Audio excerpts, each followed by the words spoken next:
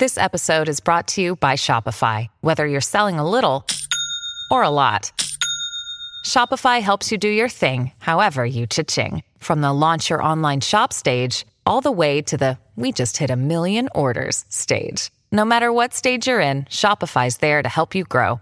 Sign up for a $1 per month trial period at shopify.com/special offer, all lowercase.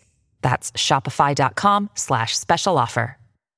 Hello, everybody. This is Marshall Poe. I'm the editor of the New Books Network. NBN listeners like to read books and buy them. So we thought we'd tell you that right now, our friends at Princeton University Press are having a remarkable site-wide sale. You can get 50% off books, including ebooks and audiobooks, with the code 50, F-I-F-T-Y, at checkout until May 31. You can save some real money on Princeton University Press books. I encourage you to go there and check it out.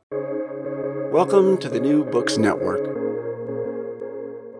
Hello, everybody. Welcome back to another episode of New Books on Japanese Studies, a podcast channel of the New Books Network. I am Jingyi Li, your host today. I am a PhD candidate at the University of Arizona. Today, we have James Hadley and Nell Regan with us to talk about their new book, A Gap in the Clouds, a new translation of the Ogura Hyakunin Isshu. It was published this year by Daedalus Press. So in this book, James and Nell provide a new translation and a thorough interpretation of the famous Ogura Hyakunin Isshu, the 100 waka poems collection that was composed in the Heian period. So welcome, James and Nell. Thank you so much for being here with us today. Thank you very much for inviting us. It's my honor to have you here today.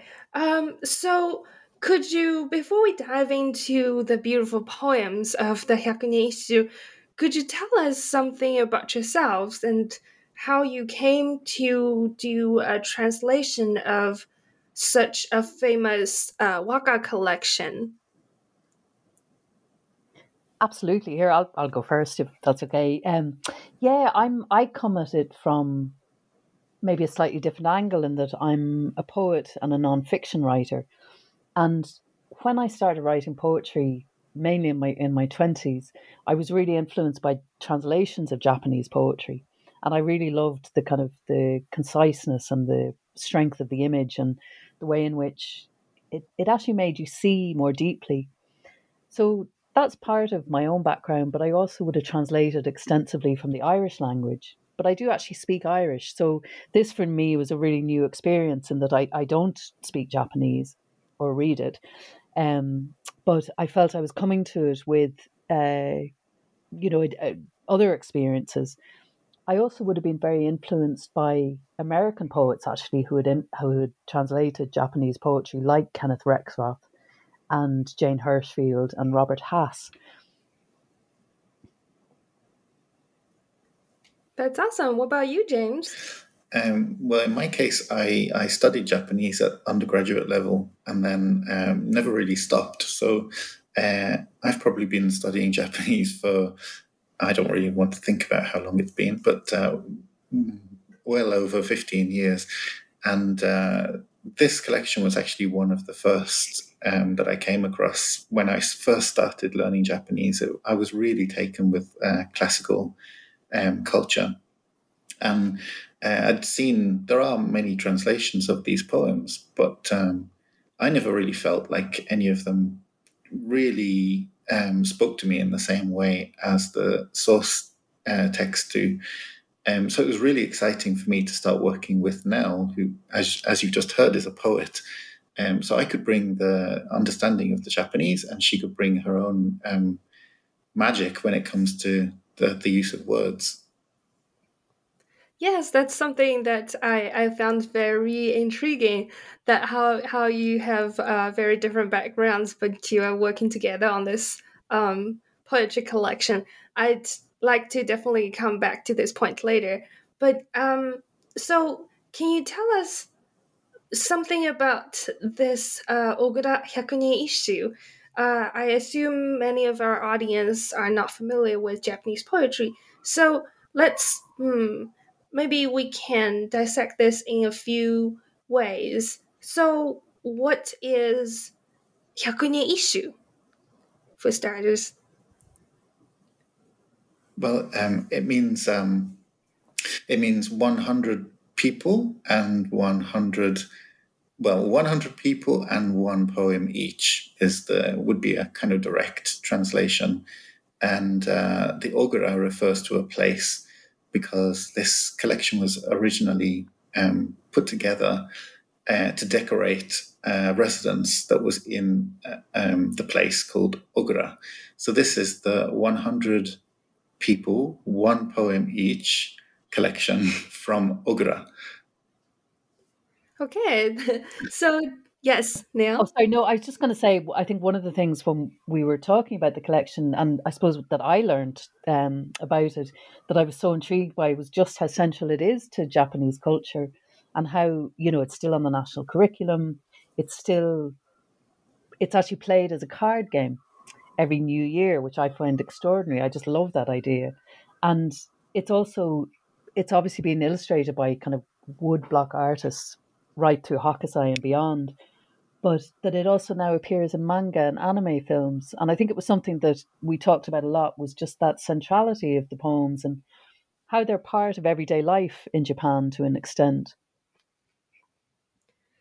Yeah, 100 poets all together to compose such a thing.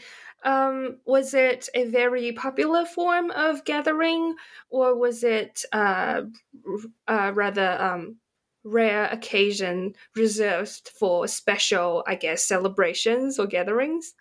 It was I suppose what's interesting about the anthology is it gathers poems from the 7th century through to the 12th century.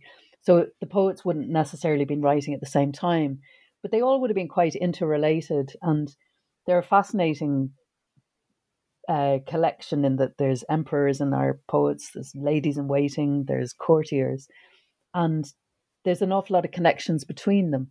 But poetry was very much something that only took place in aristocratic kind of elite circles at the time.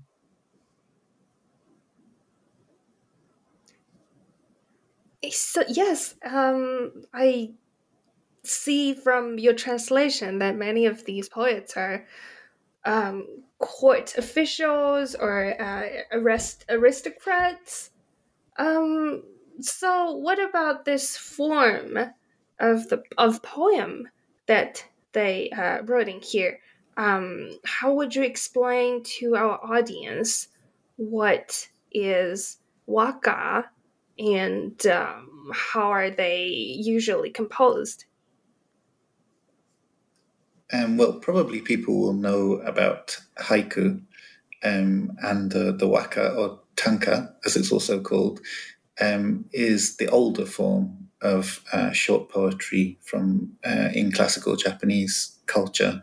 And it's made up of small components, which are often translated into English as separate lines. But in Japanese, they're just different lengths or different amounts of syllables, broadly speaking. Which there are 5 of those small subsections. So it's 5, 7, 5, 7, 7 is the pattern that they run in, and so every poem has this kind of structure. But in Japanese, they're often not written out as separate lines. That's something that we tend to impose on them when we translate them into English. We did, it's interesting because sometimes some of the translations I was looking at, actually, poets had used couplets or 4 lines. But I suppose we did make a decision that we would keep to 5 lines throughout, because I think it reflects the kind of open-ended nature of Japanese poetry. Couplets or 4 lines of poetry can feel very complete in a way that maybe doesn't reflect the tensions and the openness of a lot of Japanese poetry. We also discussed this at quite some length, that if you if you don't split up the poems into something like 5 lines, then you might end up with one long line, which would probably run over on an actual page. It would run over. So you wouldn't necessarily have a split where in a place that would actually make much sense. So instead of having a kind of random line break, we decided to make this a kind of conscious thing. And Nell actually spent hours thinking about exactly where the line should shift from one to the next. That's another part of the magic of poetry. No, Yes, that's another point that I want to come back to later. I've seen many versions of whether professional or not. Many people attempted to translate this very famous Hyakunisha collection. So, what about this particular collection that attracted you to do a new translation on it? I suppose I was very much led by James. That we started our collaboration a couple of years ago, and I was actually translating Irish language poetry, as I was saying to you, and we ended up working in the same place, which is the Trinity Centre for Literary Translation. And a lot of that was due to a wonderful mutual friend of ours, Sarah Smith, to whom the book is dedicated. She was actually the founding director of the Trinity Centre for Literary Translation. And because we were working in the same space, we'd be chatting about things. And, I'd always had an interest in Japanese poetry. And we did one or two small projects together. And then we started talking about maybe doing a book length project. And I suppose, again, I was led by James in that he suggested the Ogura. And yeah, I was delighted. Again, given how kind of central it is to Japanese culture, it felt like a very good challenge to take on. And I'm not sure, I was laughing because I think halfway through we both realized what a challenge we had taken on. Because we looked at the number of translations, and I think we steadied ourselves by just going back to the poems. We would just, whenever you felt like there's too much written about this, or there's so many versions of it, we thought, well, we'll just go back to the poems, and we'll dig into their images, dig into their physicality. But James, you might want to chat a bit more about how because you had a good understanding of the book before we began translating it. Well, as you've already said, they are very, very famous poems, and so I had a few that were personal favourites of mine, and I'd kind of encountered them at various points, and so it was always something that I wanted to try. Maybe I don't know that I'd ever thought about translating the whole lot of them, but the idea of translating some of them was certainly something that had been with me for a long time. But as Nell said, the process of translating was quite daunting when we started, because it's not just a matter of understanding what's written. That is a substantial thing, because obviously we're separated by maybe 1,000 years from some of the poets, but also there's not only many translations into English, but there are also many translations into contemporary Japanese, because these poems are written in classical Japanese. So people now in Japanese culture, even though the poems are well known, people interpret them and then they retranslate them into contemporary Japanese so that people can understand them fully.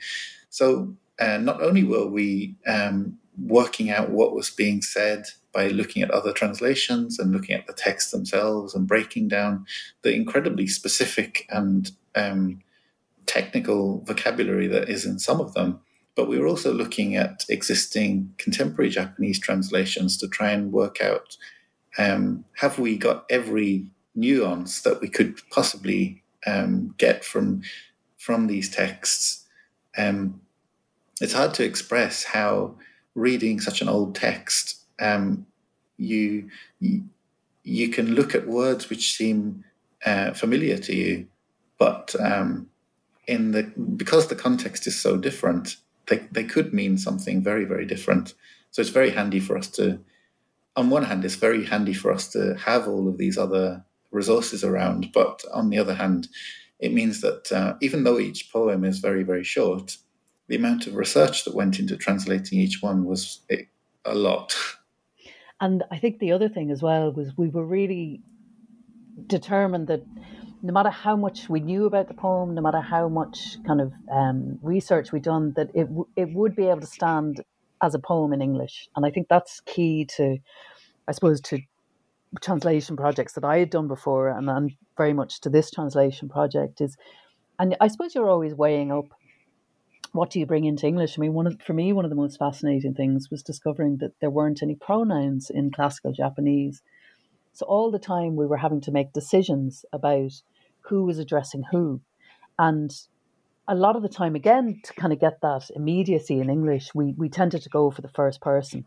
Whereas, you could easily translate a lot of the poems in the third person. And that was a fascinating aspect to it, was how, and always, I suppose, again, to the forefront was how do you make it sing and how do you make it fresh in English again? That's a great point, Nell. And I actually like to go back to what you were saying before. You mentioned the physicality of this collection. So in this book, um, you included all the images of the original poem in their cursive calligraphy form, above all the English translations. May I ask, what was the process of your decision like to include these images? Because it's very rare. I've never seen another poetry collection that included any of the original images. And I find it fascinating, not only because of the beautiful calligraphy, but also because I think this would make a great textbook for anyone who studies paleography. So, why did you choose to include those images? I mean, I'll let James talk about the specific ones because he very much chose them. But I suppose I have always felt so strongly that Japanese is such a visual language, and the beauty of it is so visual. And I think it wouldn't be doing justice to the collection or to the if we weren't engaging visually with the original source material, because it's very common to have dual language books. You have the original language and the translation. But I think, given the kind of age of the poems, and I think given the visual representation of them and the sheer artistry of it, I think it was something that we were really excited to include. And it was, I mean, James, you might want to talk about the calligraphy itself, which was something that you had actually chosen. Yeah, so I wanted to include something that was as old as possible, basically. So something that was as close as possible to the collection itself. And I was wondering how far back I could go. So compared to the collection itself, I didn't manage to go back that far. But the text that we managed to get these samples from is from 1680, so not too bad. And it was it's a woodblock print book by Hishikawa Moronobu, who lived from 1618 to 1694. And he was actually one of the people who kind of pioneered ukiyo-e woodblock prints, which are the kind of prints that Hokusai and really famous artists kind of excelled in. But he was one of the very first people. So the way that they did it was to get a calligrapher to write the poems on paper, and then the paper was glued to some wood, and then the wood was chiseled away around the poem and then washed. So you can imagine it was rice paper. And so water being applied to the top of that would wash away the rest of the paper that was left. And then they could use that piece of wood to print the poem as many times as they wanted, or many times anyway. It would run out eventually. So this was one of the very first printed editions of the collection in book form. I assume it did appear before then, but not in printed form. It would have been handwritten each time. So it was important for us to include this kind of old visualization, but especially because it is even just the images themselves. They are historic. I think also one of the things which, again, I would have learned through the process was how, depending on the length of the calligraphy strokes, it was also a kind of an instruction as to how to read the poem, which really intrigued me because I think poetry is very much an aural art as well. And the thought that the length of strokes themselves would actually indicate to a reader how the poem should be read is intriguing. I definitely agree. And I think the fact that the images were taken from the first print ever of this collection just makes this book even more attracting. Thank you. And we also just must pay tribute to Pat Boran of Daedalus Press, who designed the book. And when we brought the project to him, he was excited about it. And he very much had a vision of it as a book that people could stick in their pocket or stick in their bag, and that it would be something that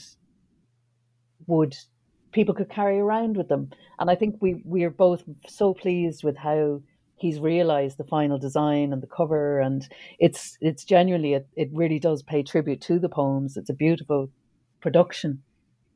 It does. I'm holding this book right now, and I would definitely recommend to our audience, if you're into Japanese art, the cover is very beautifully selected. It's a whole image of the Mount Fuji, and it's just so beautiful. It just adds to the poem itself. So I'd like to come back to this point that I was very curious about the whole time I was reading the book, which is that, so as you both mentioned, James, you came from a background of Japanese studies, but now you're actually from poetry. So when you were working with this uh, collection of Japanese poetry that was written so many years ago, what were some of the challenges you met? You mentioned earlier that there was the trouble with pronouns because Japanese, classical Japanese, usually don't indicate the pronouns. And other than that, were there any other difficulties that you met during the process? What was interesting about it was we started working, and James would almost do a kind of prose version of the poem, but the more time went on, the more questions I was asking him, and I was going, yeah, but which word says that? And so I think all the time I was trying to get access, to get as close as possible to the original. And I'd been reading Jane Hirschfield. She'd actually translated a lot of the Ono and Nokomachi poems, and she described a template that herself and her Japanese colleague used. And underneath each character was the exact word, in as far as possible, in English. So what it allowed me to do was kind of switch between a transliteration, but also the kind of structure of the poem and the sounds of the poem. That was another thing we did, was I got James to transcribe the vowel sounds of the poem, because that was something I wanted to not mimic, because you can't transpose the sound of one language to another, but what you can do is maybe echo it. And in some of the versions, I hope I've managed to do that. But I think the other big thing that we came across is the pivot words, which I'll let James pronounce. The Kakekotoba. Those ones. And I think that notion that poetry is uniquely kind of designed to carry all these different meanings, but particularly so in Japanese, where you have words that actually mean completely different things, but sound the same. And these pivot words meant that you could have 2 or maybe 3 readings of the poem that were completely different. And so the challenge was, how do you embed those dual meanings into a new version in English? Now, sometimes you can only approximate it and you can't get the full artistry of what they were doing. I mean, what they did was absolutely extraordinary. But I suppose you're always trying to kind of, through use of verbs or through use of words with different shades of meaning, you're trying to kind of evoke some of that double or triple meaning. But James, maybe you'd want to talk about those as well, the pivot words. Well, they're everywhere. Japanese has so many homophones, so many words which are different words, but they sound the same. So that's the case today, even in contemporary Japanese. But these poems they're so masterful that they really, some of them really play with this feature extremely heavily. So you could potentially read one poem in multiple ways, and either way would be correct, just because of all these homophones. And those do tend to get a little bit narrowed down when the poems are written, because one of the decisions that the calligrapher will make is which kanji will I use, or will I use a kanji at all? And if they use a kanji, then that's an ideogram, so that will indicate a meaning. But they could also write the same word using one of the syllabic systems that Japanese has, and in that case, they could leave it quite ambiguous. So when translating, we had to decide which meaning are we going to go for, or is there some way that we can hint at more than one meaning at once? I am so glad that you take that into consideration, because during my learning of classical Japanese, we had to translate poems or sometimes essays for class, but I think maybe that's one thing missing from many of the Japanese classes is to pay attention to the importance of the choice of these kanji and the meanings that choice itself could indicate. So I think it's absolutely wonderful that you're taking that into consideration as well. I think as well that it was lovely working with it, because I think that's, poetry in English is a very different beast, obviously, to poetry in Japanese, but it's still able to kind of hold two meanings at once. And I think that is the nature of poetry. And for me, it was just such a delicious challenge to try and carry over as much of those dual meanings as possible into English, but in a way that would work as an English poem. Do you know what I mean? That wouldn't kind of be clunky in English. And I think the other thing that I suppose issue slightly similar, but that there were so many cultural references in the poems, and that sometimes we had to leave them, much to our kind of disappointment. We couldn't find a way to translate them into English. And we felt that in some cases, when we did use them in the poems, they would actually distract from a poem in English. And we had great debates with Pat, the editor of the book, about, I think it was the Ariad, the Nusa in one of the poems, or wooden wands that we used to purify in Shinto rituals, and also the particular type of wicker fish traps used on the river Uji. And again, that was really another one of the challenges, was how do you evoke the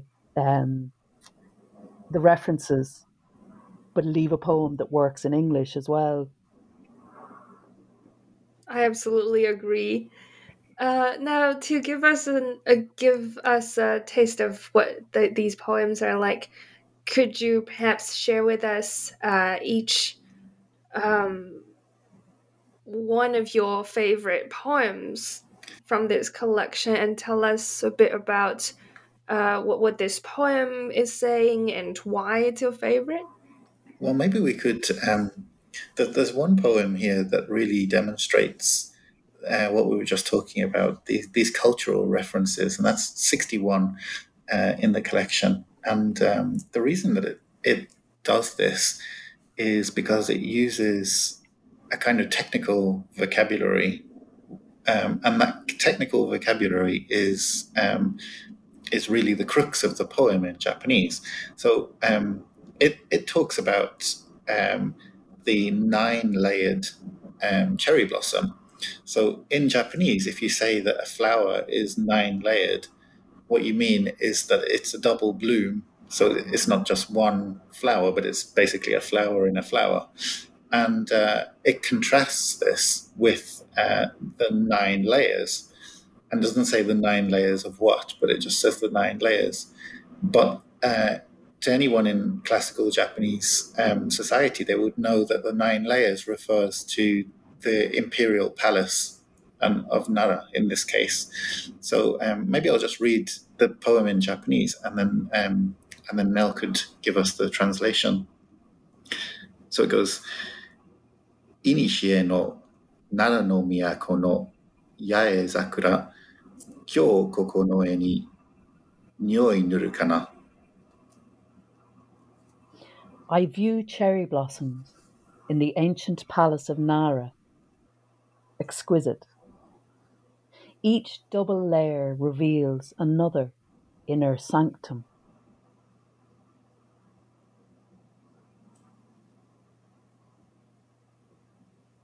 That's beautiful. What about you now? What's one of your favorite poems? I think I might choose the one which we took the title from. It's called A Gap in the Clouds, or it's poem 79. And we were really, I suppose we were editing this book. You know, we'd done a lot of the work before the pandemic. And what was absolutely extraordinary for me was just how resonant and how more resonant the poems became throughout as we went into lockdown after lockdown. And again, just paying tribute to Pat Boren, our editor and publisher, he was really keen on getting a kind of optimistic title for the book.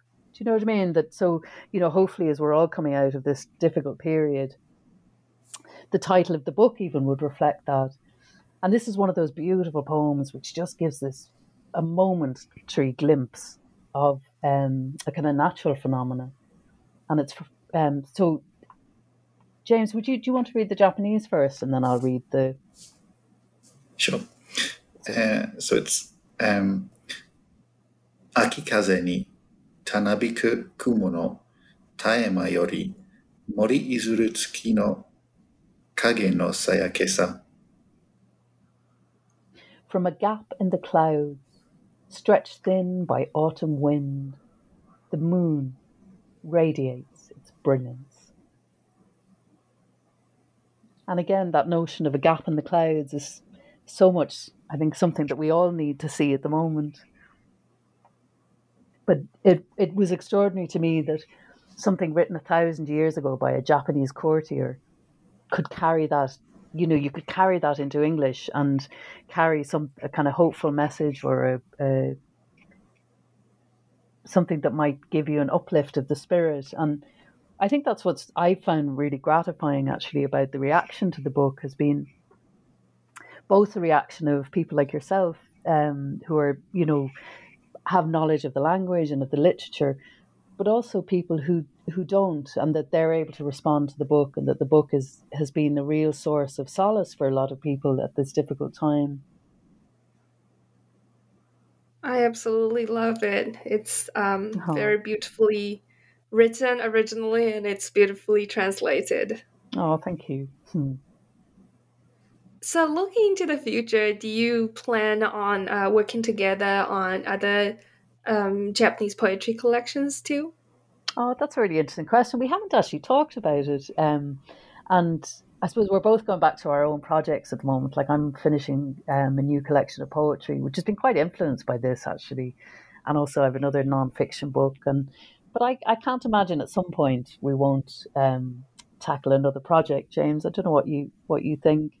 Yeah, I keep thinking that there's a gap in my life now when it comes to this project, because it was something that we were working on for a long time. It wasn't our main project for a long time, but it was something that was ticking away. For well over a year. Yeah. So I miss that process, and because the poems are so short but so rich. There's something very, very satisfying about when you gather all the information and make all the footnotes ready to hand over to Nell, and then you describe what the poem is talking about and read it to Nell. I found it extremely enriching. So I would like to go back to doing maybe another collection. And there's plenty to choose from in Japanese culture. Yeah. And I think the other thing I think was it was such an enjoyable project because, you know, as certainly as a writer and a poet, you're working on your own a lot of the time. Do you know what I mean? So it's lovely to kind of be collaborating with somebody. And I think also I felt in a way I was repaying a debt. Not a debt, but I think Japanese poetry had been so important to me in translation that it's actually been lovely to kind of produce something that maybe somebody else will carry around with them and get meaning from. So I think it's been a very satisfying project, as you say, James, to work on. And I think it would be great actually to work on something in the future. Yeah, it would be amazing if you translate another poetry collection from one of these Japanese classics. I think a lot of Japanese learners, especially Japanese classical learners, could benefit from even your translation. I really loved how you beautifully translated these, like you said, the words with multiple meanings. Oh, thank you. No, it's sorry, James, go on. No, I was about to say that sometimes in a fit of insanity, I think about the Manyoshu and how interesting it would be. But then I remind myself how long that collection is. And so just doing 100 poems has taken us well over a year. And the Manyoshu is several times bigger than that. So it would be a very, very big project for us. But there are plenty of other collections for us to get our teeth into. Great. Well, I certainly hope you take on that challenge. Well, thank you so much both for your time and for introducing us to this beautifully translated poetry collection. Thank you so much. Oh, thank you for your lovely questions, actually. It's been really nice talking about it. Thank you. And for our listeners, if you are a poetry lover, if you want to read more of these beautiful Hyakunin Isshu poems, make sure you check out this book by James Hadley and Nell Regan, A Gap in the Clouds, a new translation of the Ogura Hyakunin Isshu. This is Jingyi Lee from the New Books on Japanese Studies podcast channel. I hope to see you in our next episode. Until then, goodbye.